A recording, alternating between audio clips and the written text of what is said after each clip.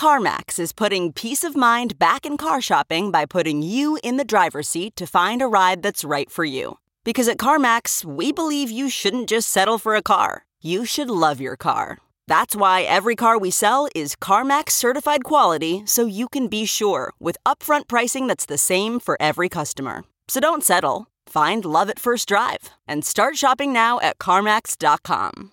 CarMax, the way car buying should be. Okay, picture this. It's Friday afternoon when a thought hits you. I can spend another weekend doing the same old whatever, or I can hop into my all-new Hyundai Santa Fe and hit the road. With available H-Track all-wheel drive and 3-row seating, my whole family can head deep into the wild. Conquer the weekend in the all-new Hyundai Santa Fe.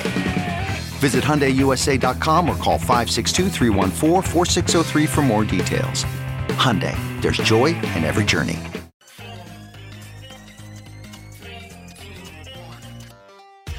Welcome back to The Breakdown, an everyday analysis breaking down the most important stories in Bitcoin, crypto, and beyond, with your host, NLW. The Breakdown is distributed by CoinDesk. Welcome back to The Breakdown. It is Friday, December 20th, and before everyone heads off to their holidays and family celebrations, we're just going to be wrapping up with a conversation about kind of the two ends of the spectrum of the current crypto market. So on the one hand, we're going to be talking about the financialization of Bitcoin and the just robustness of the financial infrastructure evolving around Bitcoin, in particularly, I mean, crypto in general, but particularly in Bitcoin. And then on the other end of the spectrum, we're going to be looking at some really interesting experiments on Ethereum that show just how wide an array of use cases and applications these technologies can have in the world. So first, let's talk about the financialization of Bitcoin. So one of the themes of this year has been the emergence of traditional financial instruments like derivatives in the crypto space, and particularly around Bitcoin.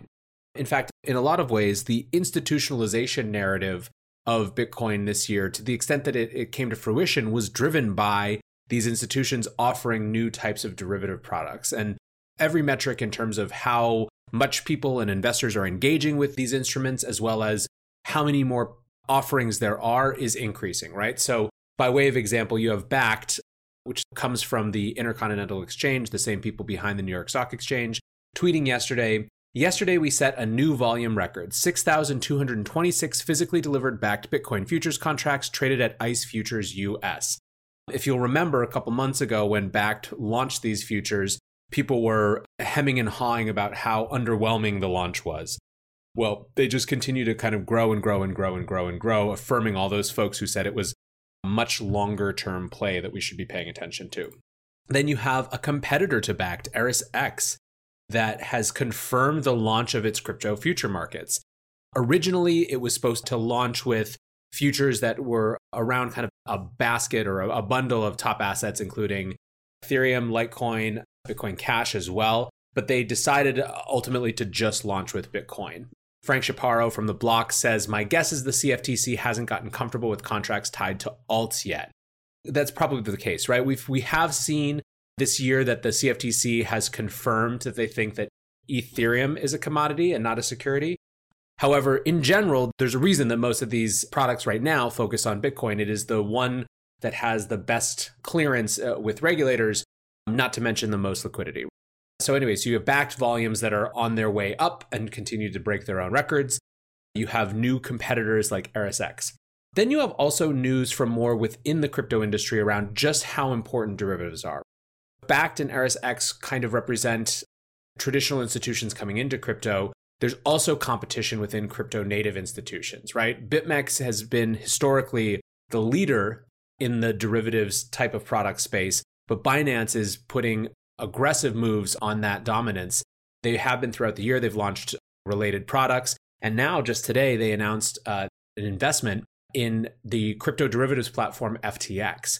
It's an undisclosed amount, but in a quote to The Block, the founder of FTX, Sam Bankman-Fried, said that it was in the tens of millions of dollars. And this is basically a combination of an equity investment in the firm itself, as well as a purchase of a long position in the exchange token for FTX, which is FTT. This is actually the second major investment that Binance has made in the derivative space. In September, they announced the acquisition of Jex, which is a spot and derivatives platform as well. And the goal of all of these basically is to build out the suite of tools and suite of products that Binance has to offer. Now, Skew, that is a derivatives analytics platform, looked at some of the data and basically broke down this deal. So they tweeted out, 1, the FTX Binance deal. Below, FTX and Binance volumes combined over the last quarter in the Bitcoin futures market, trading at above 1 billion on a regular basis. A force in the making that didn't even exist at the start of the year. 2, Binance volumes alone, Bitcoin futures and swaps, their record day was 2.5 billion. FTX volumes alone, record day was 750 million. Also, the two exchanges are the second and third most liquid when measured by order book depth, now becoming a credible threat to BitMEX's top spot. And that, of course, is the point. That's what Binance is going for. Binance knows that this part of the market is an incredibly important piece of Bitcoin and the future of crypto assets, and they don't want to be second, right? This is not a company that wants to be second in anything that they want to do. So really interesting to see just how aggressive they're being in that space. So these aren't the only types of derivative products that are coming to market either. You're starting to see more and more offerings around derivatives that help hedge miner volatility. Another piece of news from this morning, as reported by CoinDesk, liquidity provider GSR is introducing derivative products to help crypto mining companies hedge their risk against price volatility after partnering with Interhash, a mining services startup backed by Cannon Creative. Cannon Creative is obviously a publicly listed, one of the biggest players in the mining space.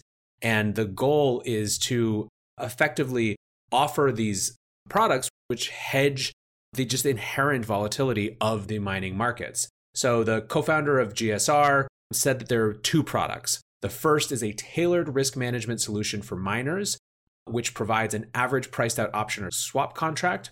And the second is a new type of futures contract that trades based on hash rate. So again, the point of all these things is to make the mining business work better, to be less risky, and for obviously the companies offering these products to take advantage of that inherent volatility and inherent risk to offer a new type of market instrument. So what is the net of all of these moves? I think that in some ways, when we look back at 2019, the emergence of the financialization of Bitcoin, you could say, it might get shunted down the line just a little bit by obvious narratives like DeFi or obvious narratives like Libra and central bank digital currencies. But when it comes to the actual texture of the markets, I think that in a lot of ways, these changes, these shifts, this new focus on derivatives is going to have just huge, huge implications. I've been doing end of year interviews that you'll start to see next week, and I'm going to preview in just a few minutes. But one of the conversations I had was with Meltem Demirors, who is really interested in just what it's going to mean to have derivatives and derivatives products around the Bitcoin halving or halvening. She thinks that it means that things are going to completely not follow the same patterns that they have before necessarily. And I think that this gets at an underlying reality, which is that derivatives do a lot of incredibly positive things for the market in terms of price discovery, in terms of creating kind of pathways in for new actors that might not be comfortable going and kind of trading the underlying. But again, across all markets, derivatives tend to be orders of magnitudes more than trading the underlying, because why would you bother with all that when you can just bet on the price? And that is going to have some really interesting implications for particularly an asset class that in many cases is focused on the limited supply of the underlying asset. So ultimately, the financialization of Bitcoin, I think, is one of the biggest quiet stories of the year, and something that has, when it comes to implications for 2020 is right near the top of the heap. But with that, let's move to the other end of the spectrum, Art House Ethereum. So this is a great little piece from Brady Dale at CoinDesk. He says, "Meet the decentralized fashion house bringing overpriced t-shirts to Ethereum." This article is about Saint Fame, which is a DAO or a decentralized autonomous organization that's part fashion house and part Ethereum subculture. Those are Brady's words. I think I saw Linda from Scalar Capital tweet about it, and a few other people tweet about it in November. It was the first that it popped up. And effectively, in a lot of ways, it is an experiment in everything you can do with Ethereum and DAOs masquerading as a fashion project. And that's kind of interesting. So here's the idea. Effectively, the DAO is all focused at this moment around a specific limited run t-shirt. The DAO works by selling a token Fame. Each token can be exchanged for one t-shirt. And the price of that FAME token is determined using a bonding curve, which is basically a smart contract where each token, the price increases a little bit at a predictable rate. So for example, the first FAME token, the first t-shirt sold for $8, but if all 100 of the limited run FAME tokens sell, the last one will be something like $170,000. And I think right now, the most recent was at $158 or something like that, something on that order of magnitude. There's a lot going on here. Bonding curves are an experiment that were first kind of developed and invented by Simon Rouvier and have been a theoretical construct for a lot of their life. This project is using Aragon for governance to actually run the thing. Smart contracts are built using Zeppelin. I mean, basically, it's just a big, massive Ethereum experiment. So what do I think is interesting about this? There are a lot of folks in the Bitcoin space who get frustrated with this type of project because it feels so many millions of miles away from something that they think is so important, i.e., the development of a non-sovereign, undebasable, censorship-resistant money, that they can't believe that it's in the same space.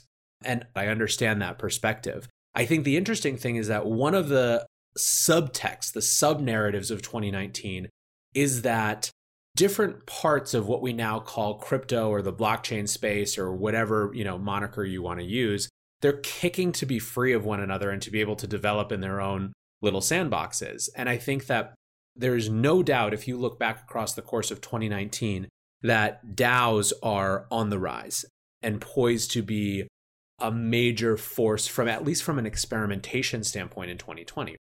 People are really interested and excited to go explore how you can coordinate networks of people in different ways. And of course, that's so far away from goals like Bitcoin has that it becomes increasingly difficult to just see them all as part of the same thing because they happen to run on a shared underlying technology base. But I think that that's okay. And I think actually it's a sign of maturity that these communities and these different types and categories of projects are getting more and more frustrated being lumped in with one another. At the beginning of the primordial stew of a new industry, a new space, a new technology, of course, in the same way that in the primordial stew of the universe, at one point, all of the fundamental forces of nature were the same thing, and then they broke off and they matured into their own forces which now dictate the universe. So it is with new technologies and new industries, where at the beginning, there's just such a small number of actors and people building things that it starts closer together. And then as it matures, they kind of move farther and farther away from each other. And we're feeling that expansion, those expansionary forces right now of the crypto universe. And I think that that's okay. I think that it's fine for people to be able to move fluidly between these different types of objectives and different types of use cases for crypto assets and for this technology that underlies them. I think that that's part of what we're going to see in 2020 as well, is just getting more comfortable with the fact that these are maybe not one big industry, but a number of different industries that are kind of running orthogonally or parallel to one another. That actually gets me into my last point for today, which is just a little preview. So obviously it is December 20th, it's Friday. Next week is Christmas. The week after that is New Year's. And so to round out this year, I anticipate the news being a lot quieter. Obviously, projects aren't going to be announcing things. And so I wanted to do something cool and kind of our little take on end of year content. And so I've invited and been doing a bunch of interviews over the course of the last few weeks with some really, really great people around just like their micro interviews, basically around two questions. The first question is, what was the story of 2019, right? When the history books are written and they look back at 2019 as it relates to Bitcoin and crypto, what are they going to say the major narrative was? So that's question one. Question two is simple. What's a prediction for 2020? What does that suggestion about what 2019 was mean for 2020 and the go forward? And so I have, I think, about 10 interviews that'll be coming out each day from Monday going through the following Wednesday, going through New Year's Day. And then we'll be back on Thursday, January 2nd. And like I said, we have some really great people. We have Meltem Demirors, Catherine Wu, formerly of Masari, now at Notation Capital, David Hoffman, who does the POV Crypto podcast. We have Peter McCormick from the What Bitcoin Did podcast. Just a really cool, interesting, diverse set of people representing both Bitcoiners and folks that are more deep in Ethereum and everything in between. So subscribe below, grab this feed so you can make sure to not miss those. And yeah, look forward to kicking off a new year with you guys on January 2nd. But until then, I hope that you have an awesome holiday. Keep thinking big, keep thinking bold, and I will catch you guys in the new year. Peace. You can probably treat yourself to an ad-free upgrade or at least grab an extra latte after getting a Chime checking account with features like fee-free overdraft up to $200 with SpotMe. No minimum balance requirements and no monthly fees. Open your account in minutes at chime.com/goals24. That's chime.com/goals24. Chime feels like progress. Banking services and debit card provided by the Bancorp Bank N.A. or Stride Bank N.A. members FDIC. SpotMe eligibility requirements and overdraft limits apply.